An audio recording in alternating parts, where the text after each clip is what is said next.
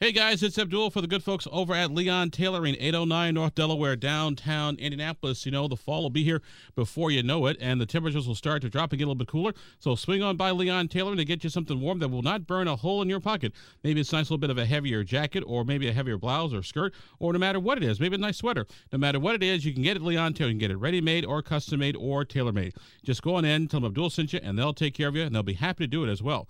Leon Tailoring, 809 North Delaware in downtown Indianapolis. Because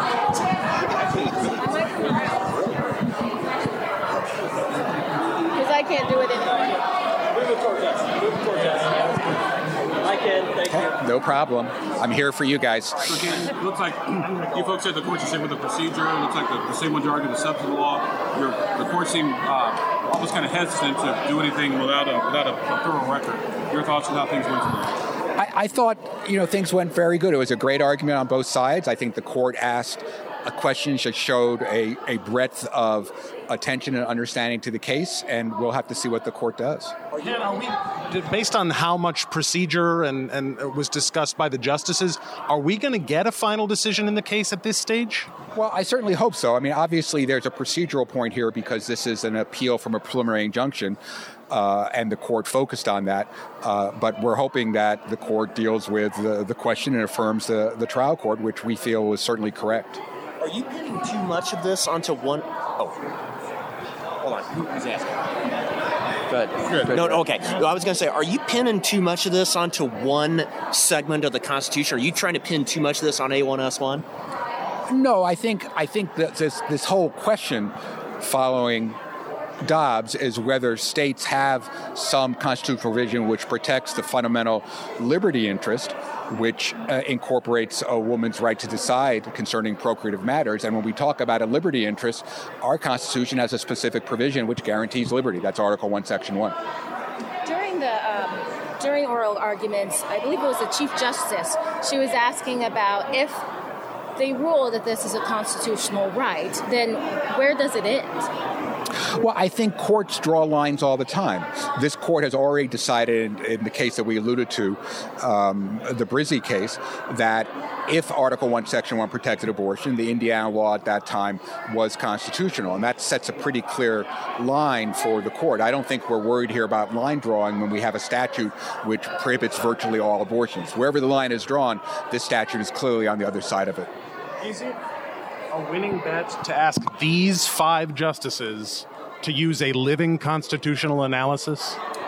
Well, our Constitution is a living Constitution because we are living beings. We don't live in 1816, the time of the first Constitution. We don't live in 1851. We don't even live in 1984.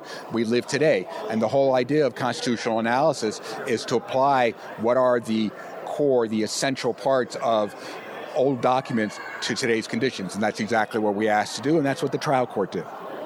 How important is it for you, for the court to decide the constitutionality issue rather than these other issues? Do you think it's important for the court to decide that now? I think the question before the court is whether or not this statute is constitutional. So I think that question has to be decided.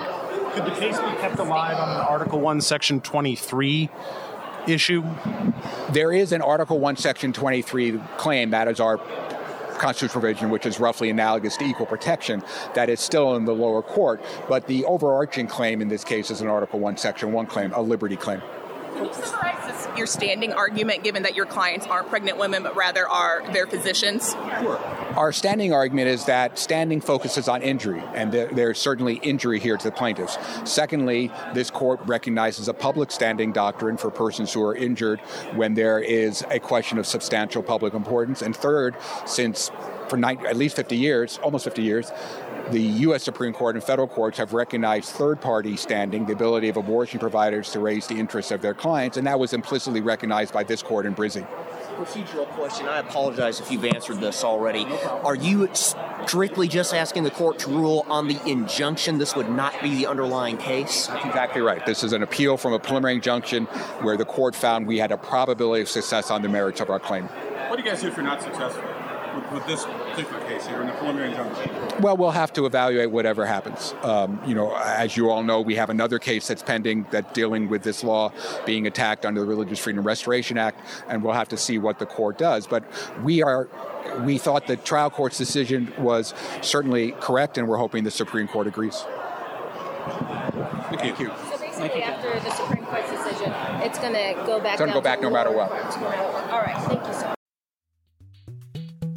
This podcast was produced and edited by Chris Spangle and Leaders and Legends LLC. If you're interested in starting a podcast or taking yours to the next level, please contact us at leadersandlegends.net.